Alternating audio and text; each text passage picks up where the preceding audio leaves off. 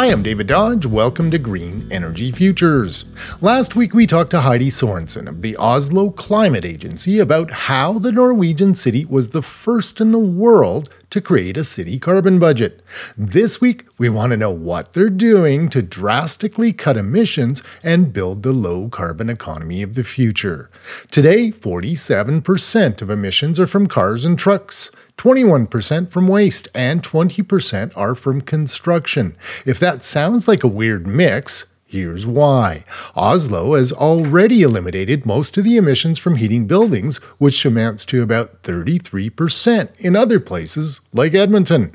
In 2019, Norway banned the use of oil for heating buildings. It used to be a lot of emissions from heating sector, but since oil is forbidden, so we have removed that source of climate emissions. So what was oil heating replaced with?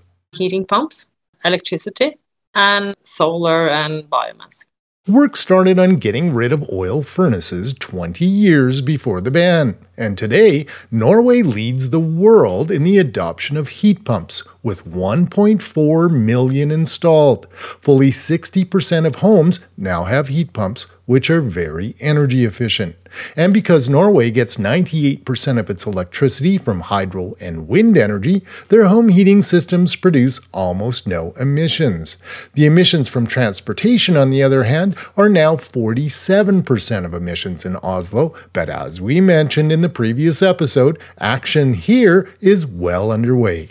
82% of new passenger cars in Oslo are fully electric, and 36% of new vans have been electric in 2022, and 30% of new heavy vehicles have been zero emission or biogas in 2022.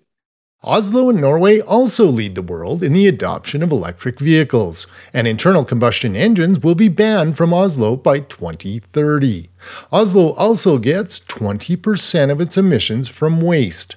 The city recycles about 40% of its waste, and a waste-to-energy plant incinerates most of the rest of their waste, which provides enough energy to heat 80,000 homes in a district energy system, and the electricity produced is used to power schools. But incineration of waste also produces a lot of emissions, and now Oslo has partially funded the first project to add carbon capture and storage to waste incineration.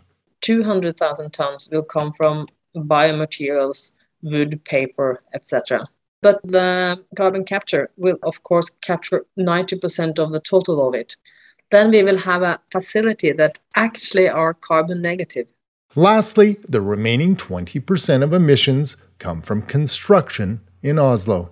You should never ever underestimate how much change you can make by being a demanding customer. Because as a city, we buy a lot. 20% of all construction activities in the city is done by the city. So the key strength of a market is their adaptability. So if we can play to that strength, I think it's surprising how much change you can create in a short time.